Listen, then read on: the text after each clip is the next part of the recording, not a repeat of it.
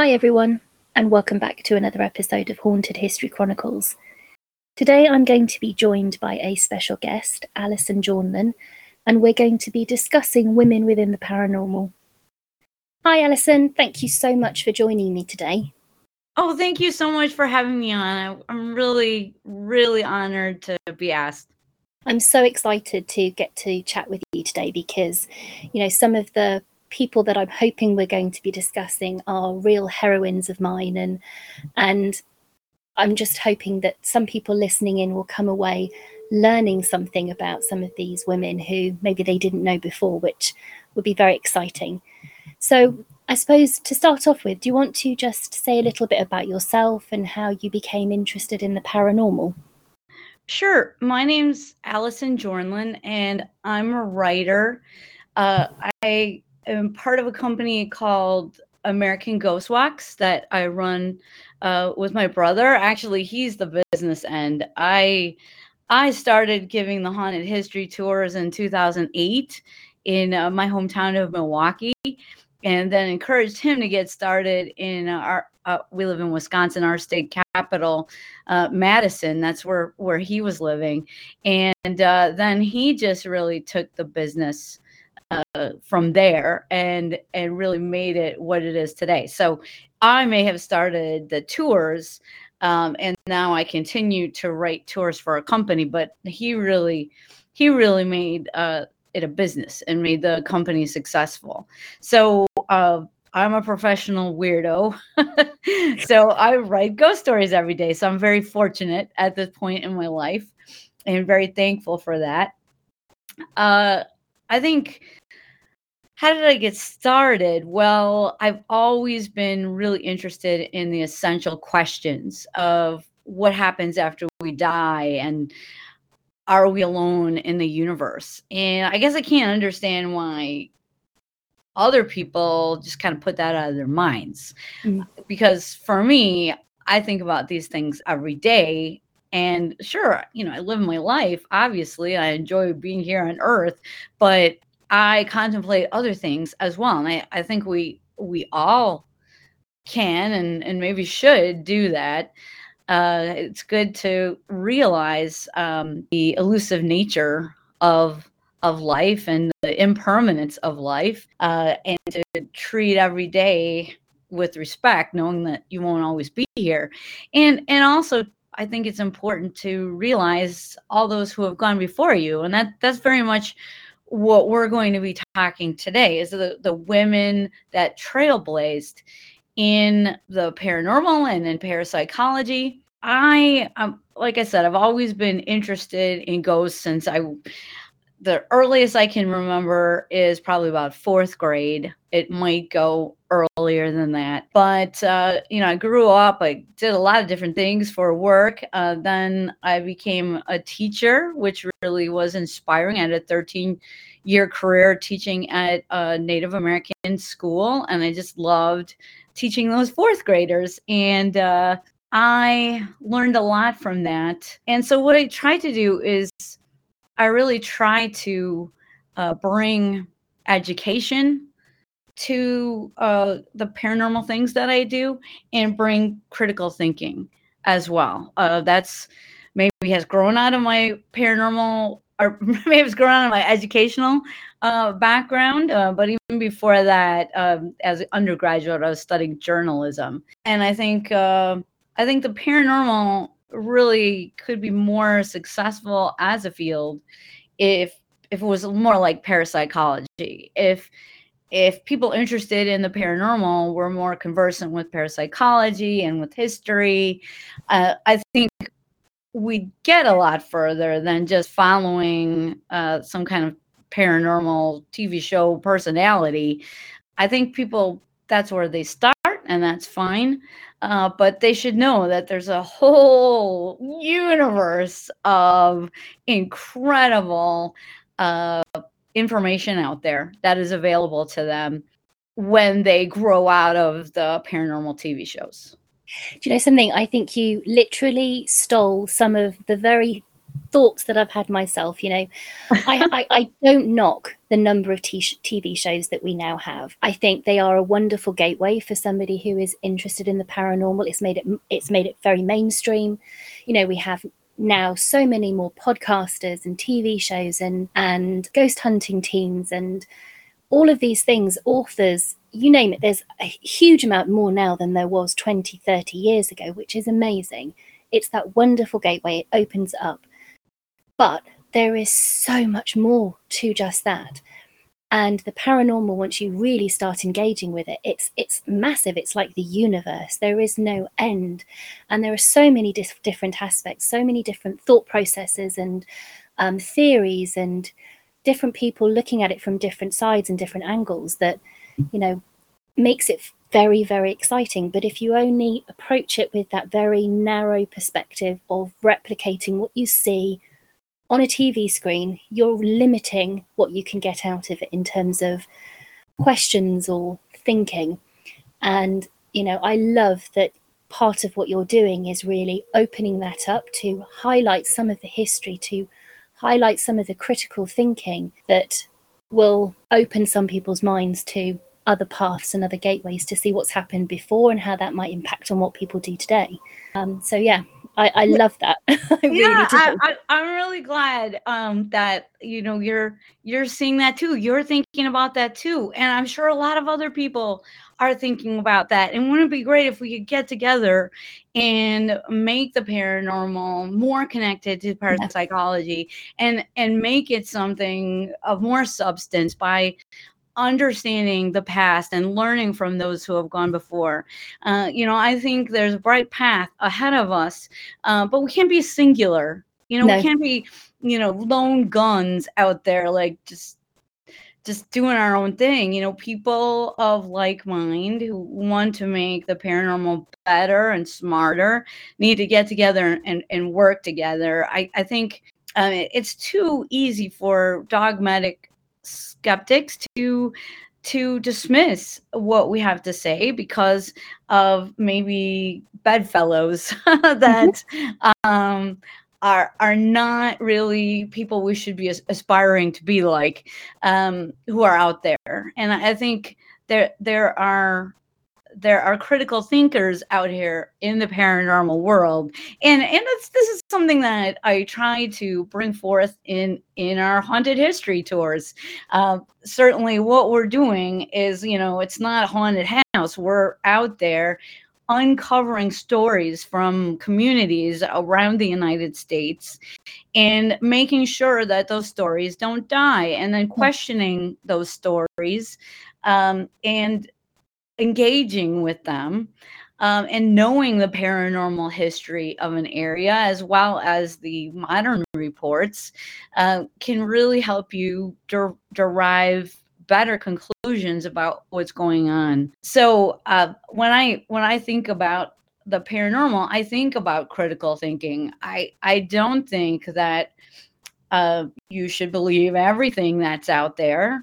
And I think being part of the paranormal community means that you are thinking carefully about the things that you spend your time on, because we have so little time and so few resources to bring to the table. There's so many compelling mysteries out there that we have to separate the compelling mysteries from, the made-up stories, which unfortunately there's a significant amount of that. I was going to say there's a lot of them.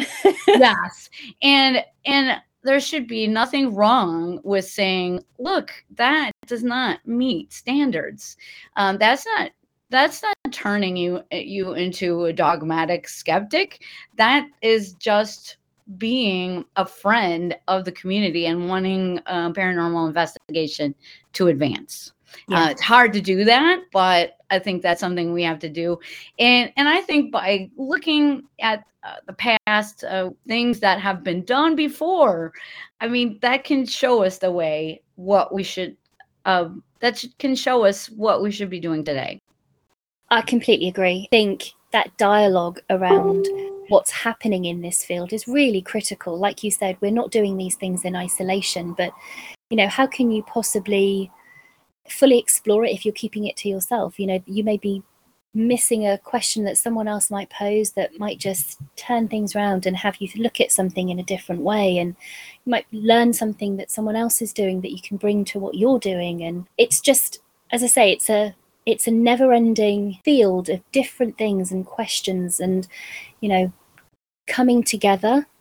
Just think what we could do as a community if people really did pull together those resources that we all have, those questions that we all have, how much further we could get and how much we could start to really uncover together, rather than, as you said, doing it in isolation.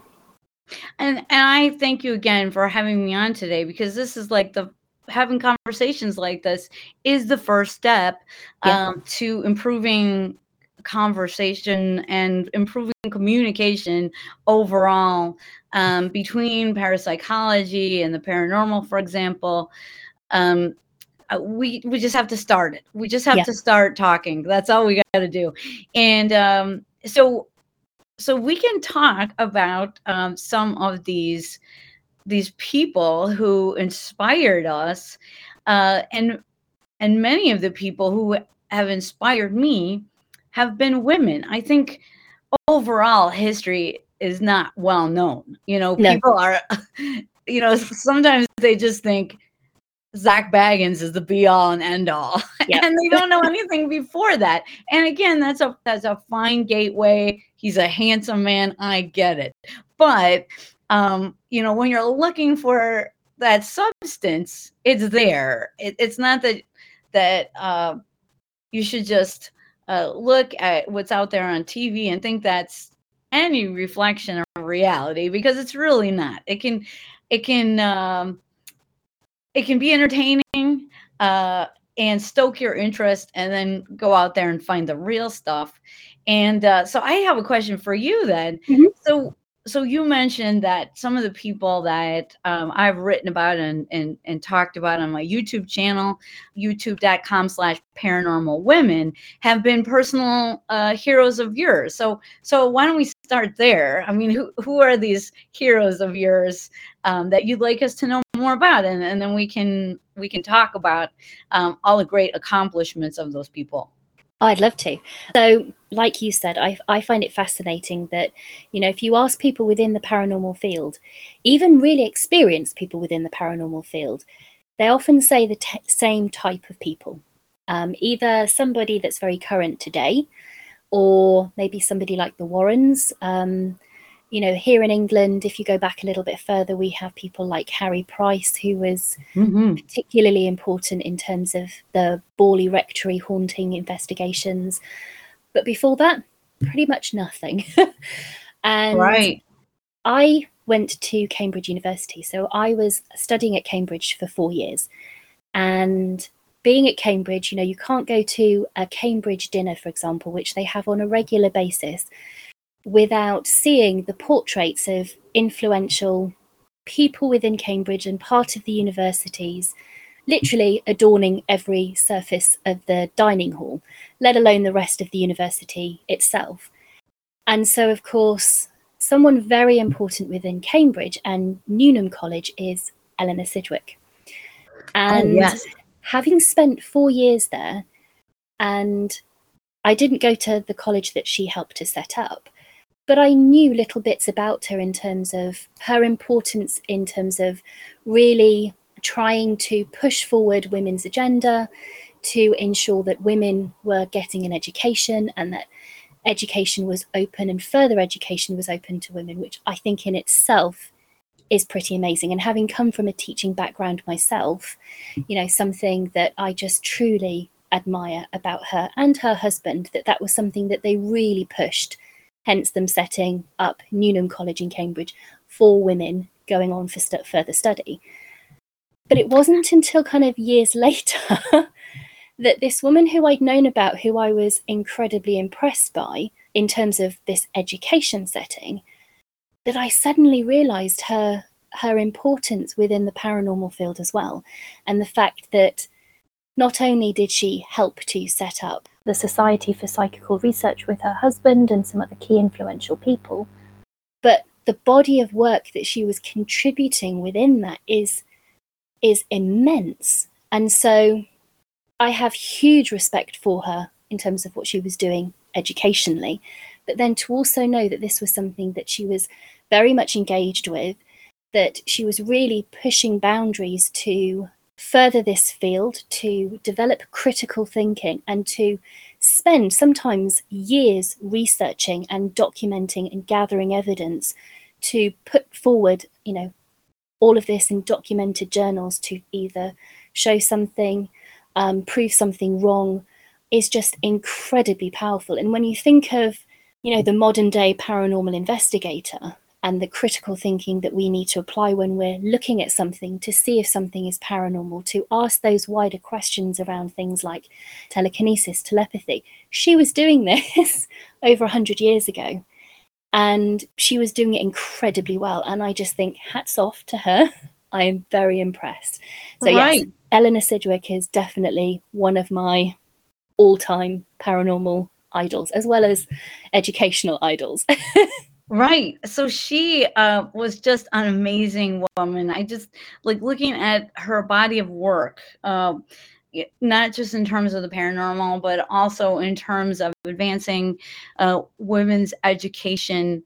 I mean, she was an incredible person, and I call her the statistician of the paranormal because of her work with the Society for Psychical Research, the SPR. And Nora, as she liked to be called, she was president of the Society for Psychical Research twice, in 1908 and then again in 1932. And she conducted experiments on telepathy or a thought transference under hypnosis. I think most significant was her collection and the research she contributed on the largest scale studies into crisis apparitions. And you'll know what crisis apparitions are if you're listening. That's when usually someone who's close to you dies, and you see them for one final time, usually around the moment of death. You see them appear in your bedroom, and then suddenly they're gone, and you're like, what just happened? And then you get the call that your loved one has died. So that it's crisis apparitions are kind of that either a call for help in some cases when someone is in the throes of death, or that final goodbye.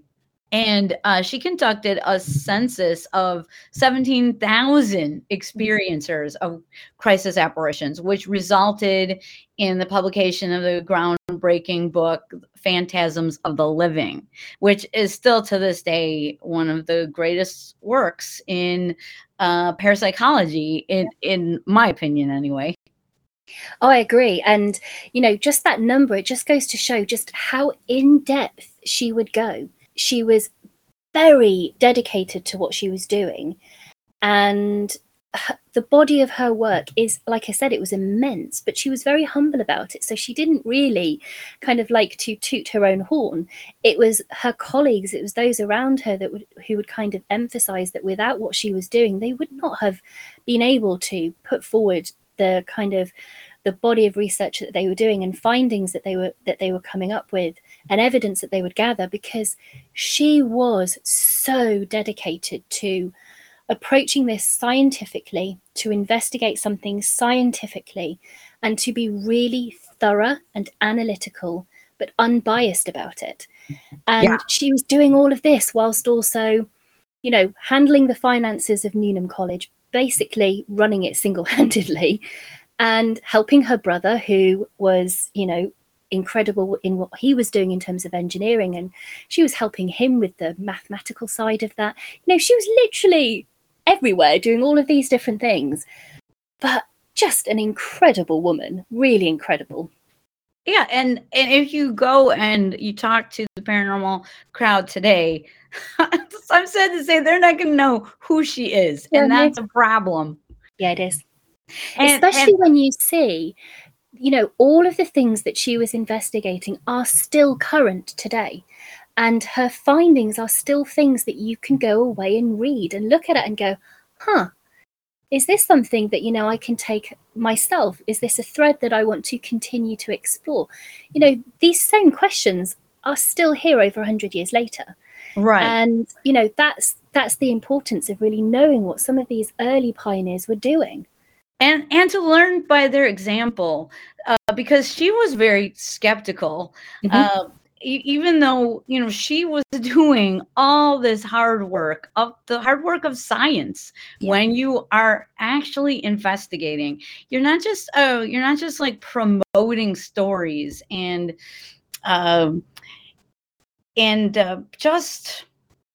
just maybe even sometimes, as is the case, promoting falsehood so that you can advance like this idea of mystery. You know, that's not what she was interested in doing. She was interested in investigating and reporting whatever she found. And that is something that is just really, really inspiring to me. And she had vocal critics because because of this skepticism, she believed that most of spirit photography and mediumship was rife with fraud. And she did not sit quietly about it just because she was afraid she might offend somebody. This is my favorite quote. She said, "It is not because I disbelieve in the physical phenomena of spiritualism, but because I at present think it more probable that such things occasionally occur, that I am interested in estimating the evidence for them." So she was saying, hey, wait a minute, just because I'm interested in the paranormal doesn't mean I have to give any weird claim a pass. In fact, it instead gives me responsibility. I have responsibility, if I really care about this field, to separate the wheat from the chaff. And that doesn't mean I'm a bad guy. That means I'm trying to find what's really there. I think that, as she said, I think that there's something that is really there. And so I've got to separate the wheat from the chaff because I'm really interested in the true phenomena, just not just fantastical stories, but I want some answers and I'm going to do the work to find them. And again, that's also why I loved her, because like you mentioned, she wasn't afraid to dismiss and to debunk things that she could disprove. And she debunked some of the better known mediums of the day, etc. And her reasoning for that was she wanted the authenticity where she couldn't disprove it. That's what she wanted to be focusing and highlighting on, to continue further investigating and questioning and to look at those aspects, as opposed to the thousands of other examples that maybe weren't quite so genuine. And that's very powerful because, like you said, she was really wanting to identify the truths, the unknowns, and focus on those to really start exploring those kind of real kind of nuggets, those wonderful aspects that are what make us all very excited and not. And I think if you know of her, she forces you to examine yourself. Yeah. And to answer a question for yourself, as to what you are as someone interested in this field. Are you someone who is just interested in perpetuating stories and that whole gee whiz factor? Or are you somebody who is an actual investigator? Her existence and her life, when you read about it, it forces you to ask that question of yourself. And I think that's why knowing about her is so important for people in this field. Yeah, I completely agree. And, you know, if we all had that same kind of critical approach, you know, just in terms of going in and carrying out an investigation, not every bump that you hear and sound that you hear is something paranormal. You've got to be able to stand there and rationalize and think, okay, what could be making that sound? Where could it be coming from? You know, you can't allow your emotions of the night to carry you away. You can't be unwilling to also look at what other possibilities it could be. And, you know, just on that simple level, you know, if you have that kind of mindset, that's her mindset, you know, being that critical thinker, that advocate for uncovering the truth and to examine all possibilities first before stating a claim. And I love the SPR. I mean, I think more people should know about the Society for Psychical Research and the American branch over here in the States. And I think there's amazing work there to learn from. And then even before that, I think very much the template for that was laid by Catherine Crowe, another woman from the UK. Another one of my favorites. Yes. So I call Catherine Crowe the OG, the original ghost hunter. And I challenge anyone to try to take that title away from her. I don't think that you could, because although, you know, there were people writing about the supernatural in the past and certainly looking into strange goings on, those attempts often had a religious overtone as their motivator, you know. So the motivation was Catholic or Protestant. And although in her seminal work, The Night Side of Nature, published in 1848, you know, she does talk about God. She does talk about the Bible. As you read, you can see that that's not her primary interest. You know, she's not looking at these things through the eyes of a religious person. She's proposing a way to look at these things as a scientist. Yeah. And that's what I really find amazing. She knows that a lot of her readers will be coming to this from various Christian faiths. So she certainly addresses that. But in her own approaches to things, she was surprisingly secular. For example, in her chapter on poltergeist, she also deals with possessions, demonic possessions. And because those two things, the more you look into poltergeist, you see how they're possibly connected to demonic possession. So she actually proposed that not that the Roman rite be used to exorcise those stricken individuals, but that they go and see a magnetizer. So she was very interested in magnetism, mesmerism. So these things became, because of James Braid, became hypnosis. So, you know, they had origins which were very speculative, you know, in terms of explaining why this process should have an effect on the human nervous system. But James Braid came in and separated, you know, kind of the story from the science. Now, we still don't know what hypnosis is. So just to show how secular she is, she proposed that a form of what we now know as hypnosis be used to help free people who believe they were demonically possessed. Yeah, just again, an amazing woman who was really pushing boundaries. I mean, there's so much about Catherine Crowe that was really rather unique, not just the fact that she was engaging with the paranormal field, but, you know, she was writing about it and writing rather well about it, if you look at how well her book did. But also the fact that she was doing this as an independent woman. You know, she separated herself from her husband. She moved to Scotland to do this. She was, you know, if you think about the modern day paranormal investigator of the woman, how many times do you get told, you really think it's safe to go out at night by yourself? Well, Catherine Crowe was doing that in the early Victorian age. when, Right. you know, you didn't go out without a chaperone, let alone going in and investigating haunted houses. Well, she was doing that as an independent woman at a time when so many moral kind of like boxes were being placed around women, and so many expectations were being placed around women, and she was literally just smashing through them and high kicking them to death and just doing what she wanted. She was living her own path.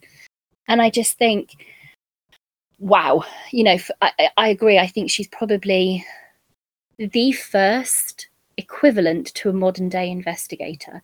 And without her, would we have the investigators that we do now on television? I don't know. It's a Right. it's a whole other question. I think that she was the first ghost hunter because she did conduct a ghost hunt in Edinburgh in 1854, and she brought a clairvoyant, someone who was who had some type of psychic powers or mediumship abilities when she was put under hypnosis. So she brought this person into this haunted house with her, as well as some other esteemed members from the community. And they tried to make contact with the spirits. And they did have some manifestations, although, you know, like so many investigators, you know, Catherine Crowe was disappointed that more didn't happen. But I think That's us all. yes, they did see some strange light manifestations, and I think it was a success I mean, even if nothing happened, it would have been a success because she showed that she knew to apply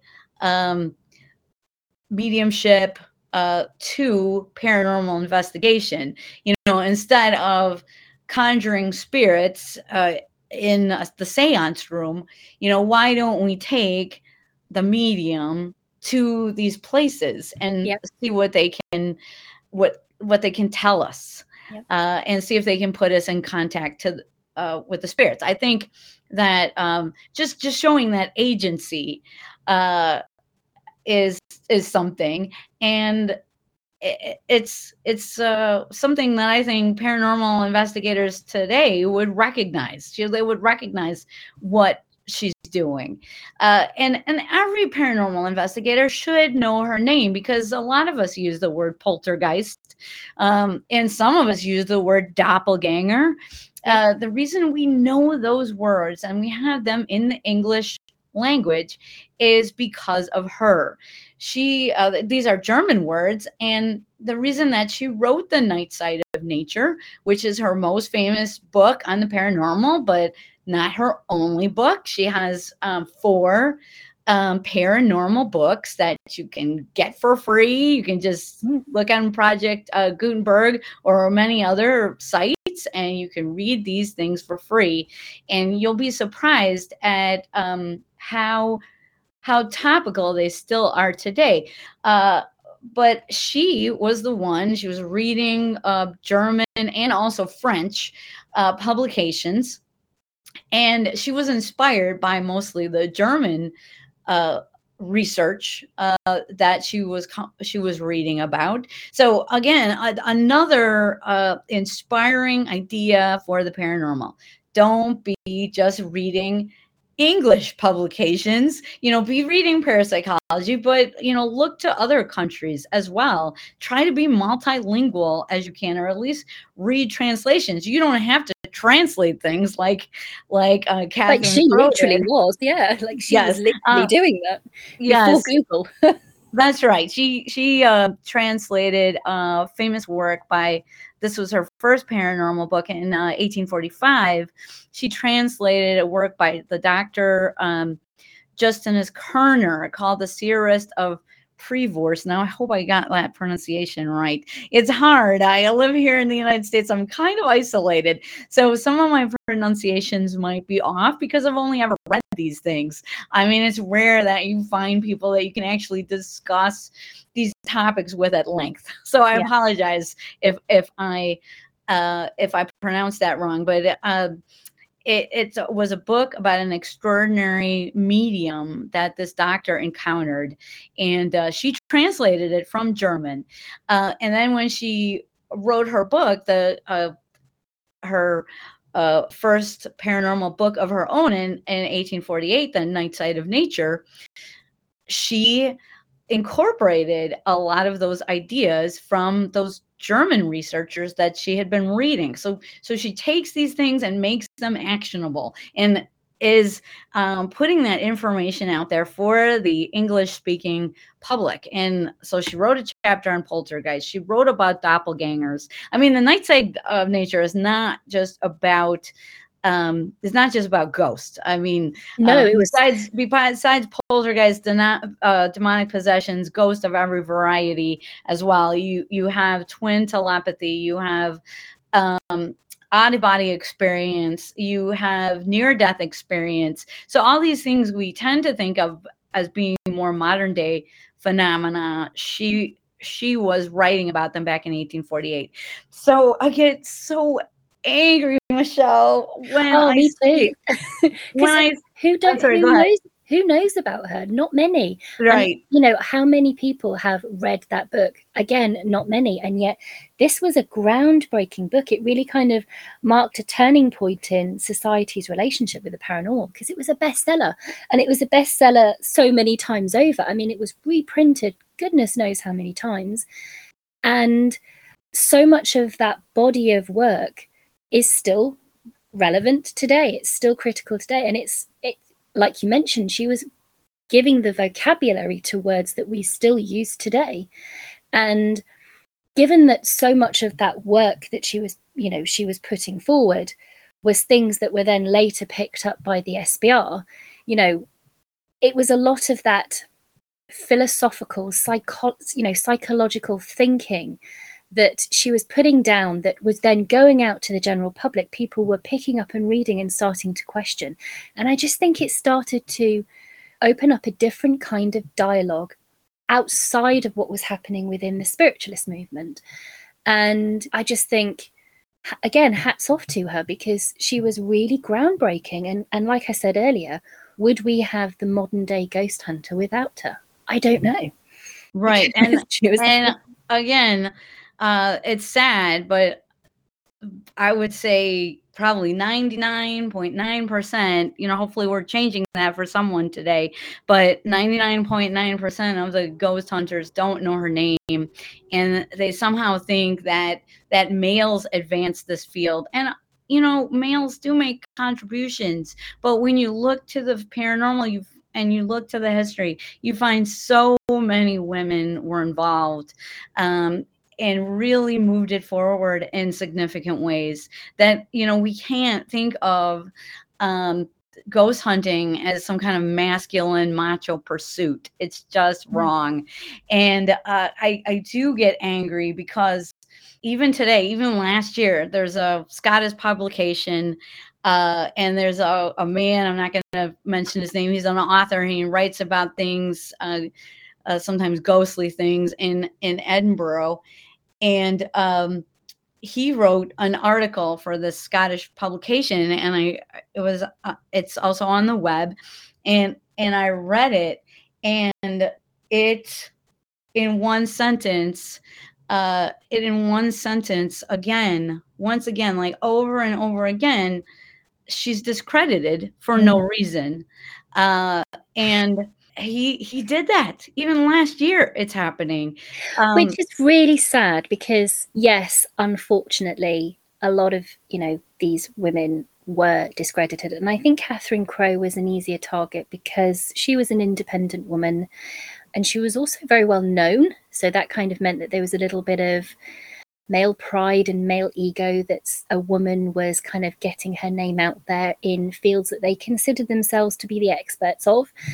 And people tear down what they can. And unfortunately, a lot of people know Catherine Crowe for the very unfortunate set of circumstances that she may or may not have found herself in Edinburgh, because again, it's all very questionable. Well, and let's address it. let's address it. So there's this story, which might be apocryphal, to at least some extent. We know that it probably is the result of rumor mongering by people who were interested in advancing mesmerism. Now, Catherine Crowe wrote about mesmerism. I mean, she loved mesmerism. She went to many different exhibitions on mesmerism. She followed these things and she wrote about these things in glowing terms. So she wasn't against mesmerism, but a little history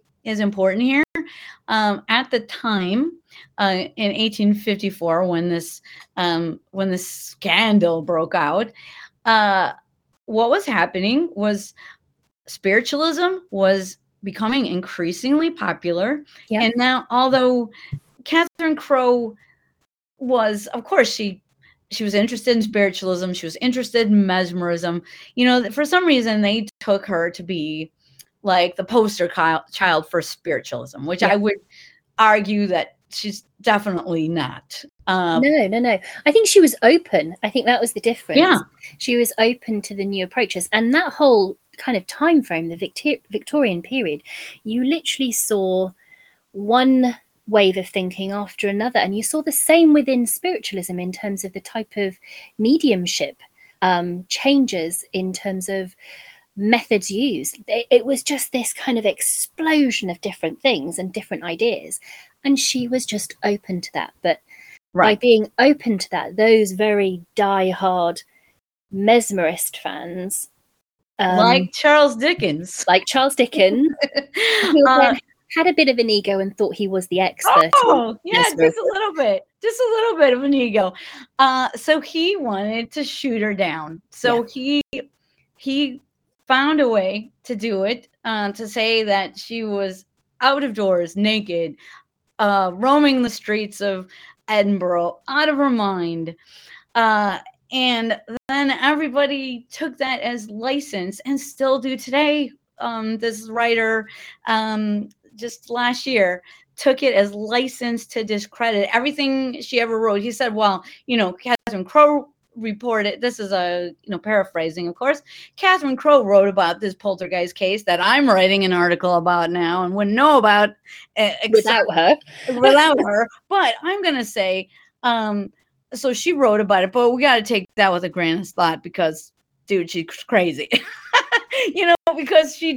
Because this rumor is still out there. And again, anytime she's talked about, you see this first, that she's connected with the scandal, which again, I mean, it went pretty big. It was in newspapers at the time. There were letters circulating amongst all the kind of the literati, but also all those that were kind of very influential people within that field. So you had, historians and archaeologists and members of the church literally passing letters amongst themselves, all talking about Catherine Crowe running the streets of Edinburgh naked. With no proof. With no solid proof. Right. We don't need proof. So the fact is that, this is over 150 years now, and we're still believing this lie. And still judging her by that, which, is a Victorian standard. If it did happen, I don't care. That's right. the approach. It doesn't undermine the body of work that she put forward and the thinking that she was putting forward. And if this did happen, think about the different circumstances that might have meant that's why it happened. She might have been ill. There were illnesses and actually, very prevalent. I made a video on this, and it's at youtube.com/paranormalwomen, and I actually interview someone who is a prominent investigator in this field, and he's also in his day job active in the medical field. And I'm surprised that nobody did this before. Nobody brought this to somebody who's a mental health professional and said, okay, this person is presenting these symptoms.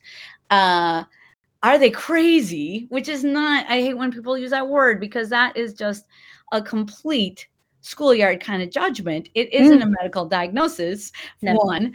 And secondly, could this be delirium? Could this be a medical cause? And I can't believe that nobody has ever questioned this. This is the problem, not just in the paranormal, but you can see in these other connecting fields when, people mention Catherine Crowe, they never question these things. And my point is there were definite motivations to discredit her because the mesmerists were feeling wounded. They needed a star of spiritualism to fall from the sky. They've been trying to show that spiritualism makes people crazy for many issues in the Zoist in particular, which was their publication. And here they found an opportunity to smear somebody and to make their star burn a little brighter for a while, although they would never overcome the popularity of spiritualism. It's just ridiculous. It just shows the unquestioning nature of these pursuits. But it didn't go away. And I think in large part of it was down to this perception that women were fragile and, these things could happen to women, and their emotions and their sentiment meant that they weren't really suitable for this type of field. And it's something that Eleanor Sidgwick herself faced. I mean, I know that there was at one point a journalist that wrote an article and told her that women who were intellectual and pursuing these types of things did so at the detriment to their health and their physical being, which is hugely insulting. And she responded to that, not with words straight away, but Eleanor Sidgwick, being Eleanor Sidgwick, went away and did a whole body of research encompassing women from both Oxford and Cambridge. It was something like 500 women, where she was issuing questionnaires, collecting the results, all about their health, their mental health, their physical health, their sleeping habits, their eating habits, their exercise. You name it, she asked about it to disprove this. And then she went and asked their parents, their children, their husbands, their brothers, their other siblings, literally their entire family.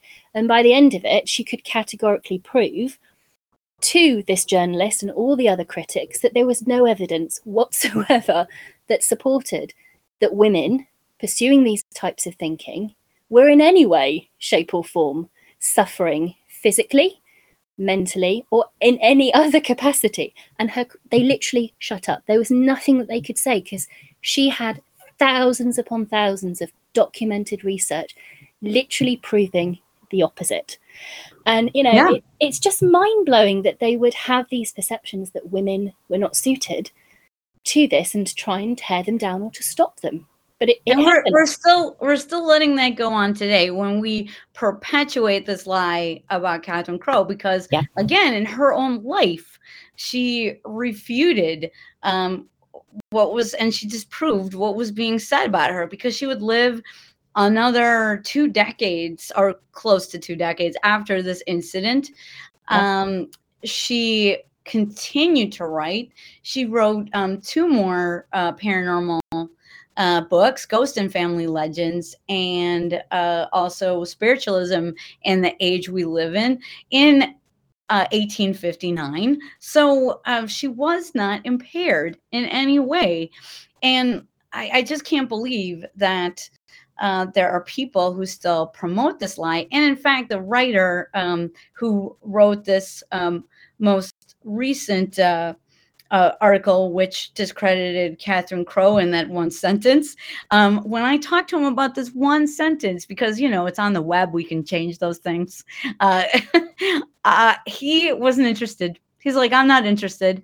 I'm like, but this is wrong. And you could just change it by changing one sentence. Nope, not interested. Just let it ride. And thankfully, there are some, thoughtful people who have changed their minds on that.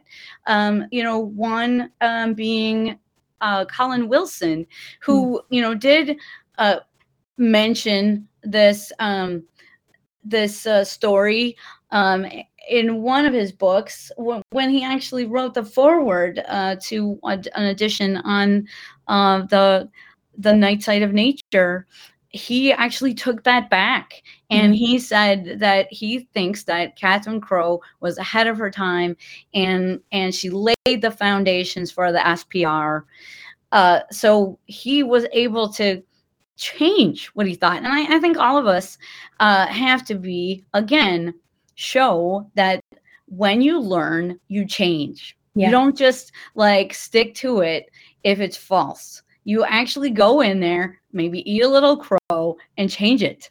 And I have more examples too of others that have done that as well and changed their thinking on Catherine Crowe when they looked a little deeper. And I think we got to be willing to do that overall in the paranormal. When you learn, change. Yeah, no, I agree.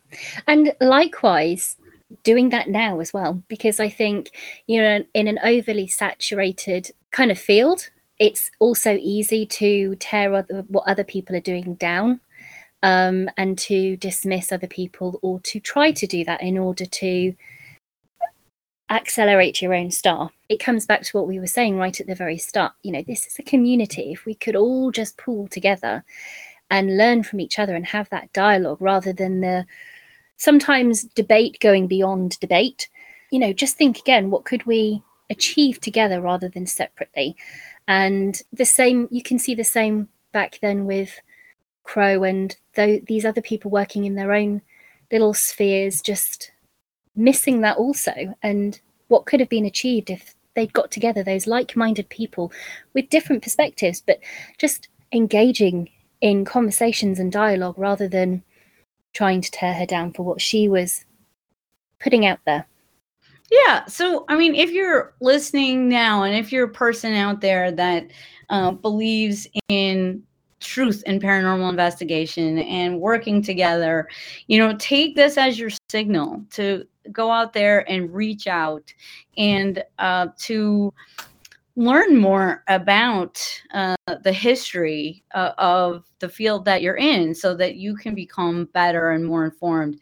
Just take this as your signal that that's the new direction. That's the way to go. That's what I hope people take away from this. And oh man, there are so many more women we should talk about.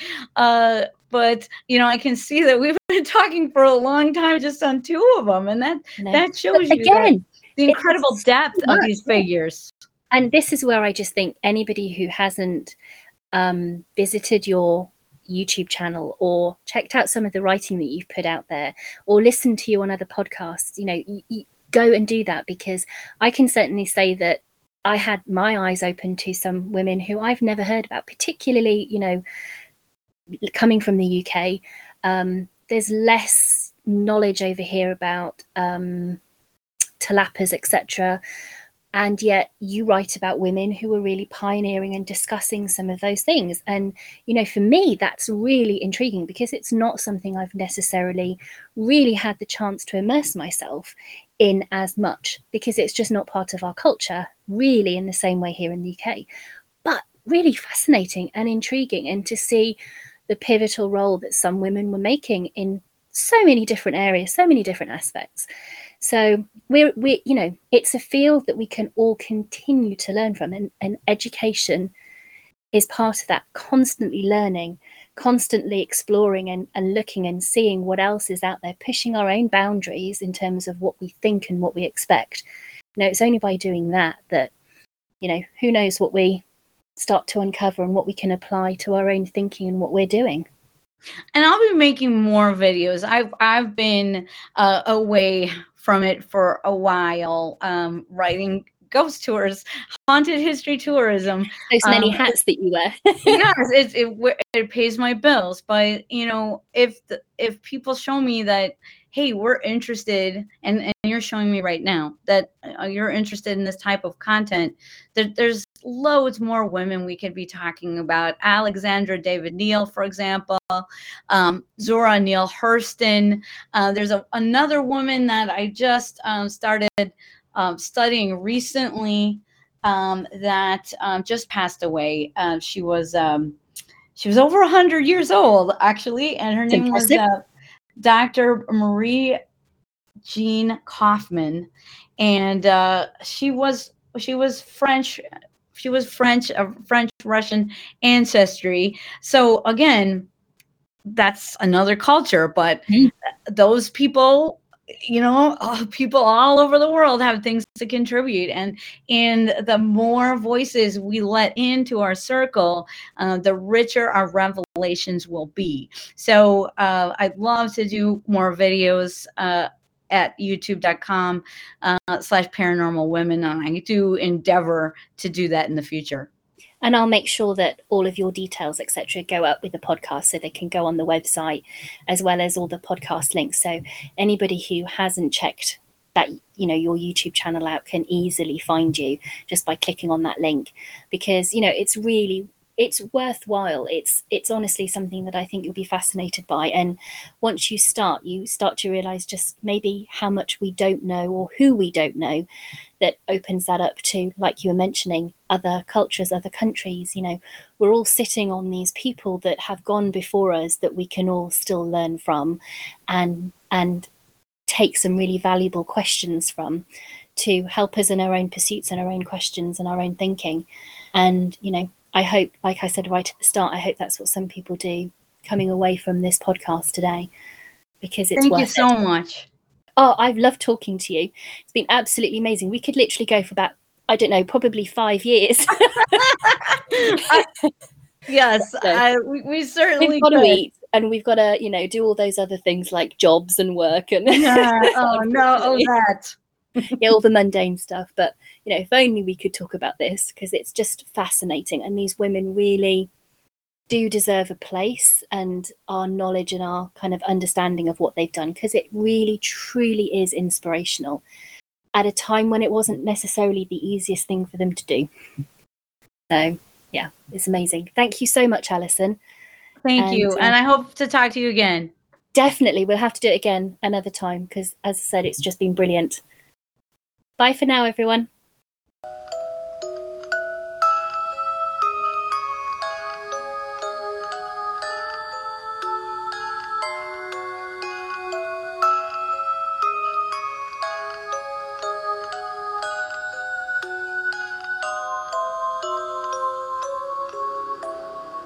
If you have liked this podcast, then there are a number of things that you can do.